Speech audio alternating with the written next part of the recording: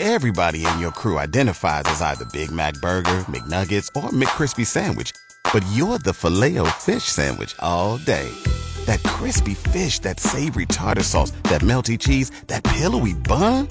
Yeah, you get it. Every time. And if you love the Filet-O-Fish, right now you can catch two of the classics you love for just $6. Limited time only. Price and participation may vary. Cannot be combined with any other offer. Single item at regular price. Ba-da-ba-ba-ba. KTSA News Flash. 112,218 cases of coronavirus reported in Bexar County since the pandemic began earlier this year. That includes the 1,280 new cases that were reported Sunday. Also 2 new deaths, which brings the county's death toll to 1,510. The number of people in the hospital up to 1,000, and more than 90,500 patients have recovered.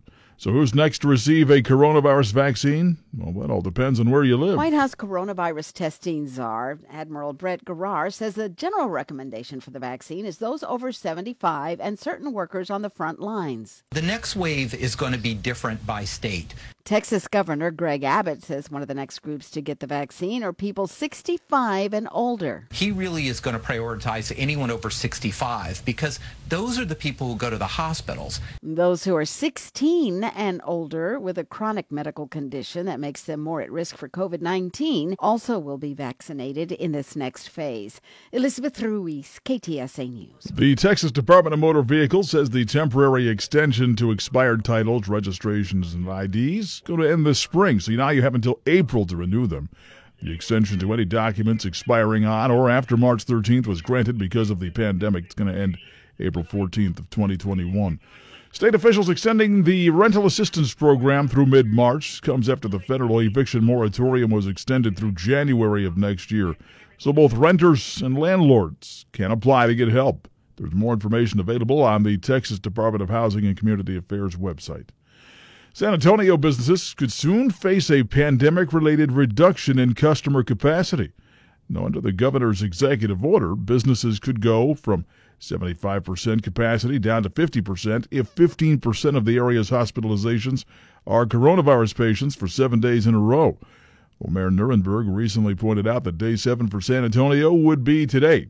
As of yesterday, more than 1,000 people are in the hospital with the virus. Well, a driver may be charged with DWI after a 2-vehicle accident on the northwest side injured 4 people. That happened at about 7 o'clock last night on Camino Bandera. At Bandera Road, driver failed to stop for the right-of-way and ran into another vehicle.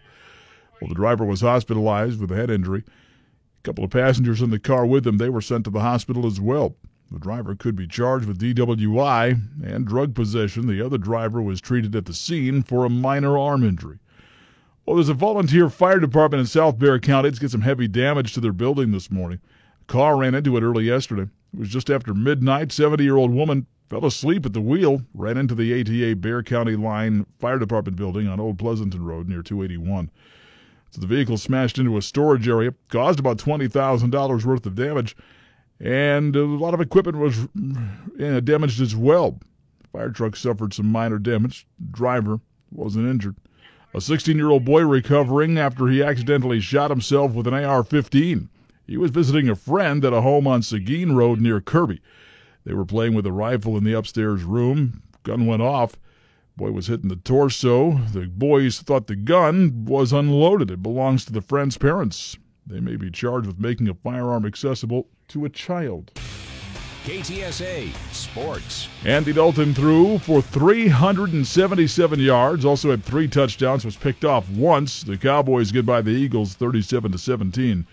Coach Mike McCarthy says he's pretty happy with the way Andy Dalton played. Series, making adjustments that needed to make. We obviously wanted to get the ball outside, take advantage of some of the matchups that we felt were favorable to us, and I just thought he was very patient. That's a challenging front. Dallas enters Week 17 still alive in the race for the NFC East crown. They're at 6-9. The Eagles, they're out of it. They were eliminated from playoff contention after falling to 4-10-1. Well, the Bengals scored 10 points in the final 2 minutes, rallied past the Texans 37-31 in Houston.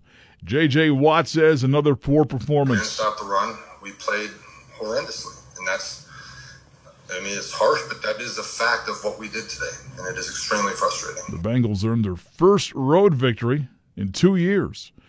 Brandon Ingram had 28 points and 11 rebounds as the Pelicans hold off the Spurs 98-95. Now, the Spurs did have a chance to tie the game in the final seconds, but it was Eric Bledsoe who blocked DeMar DeRozan's three-point attempt from behind.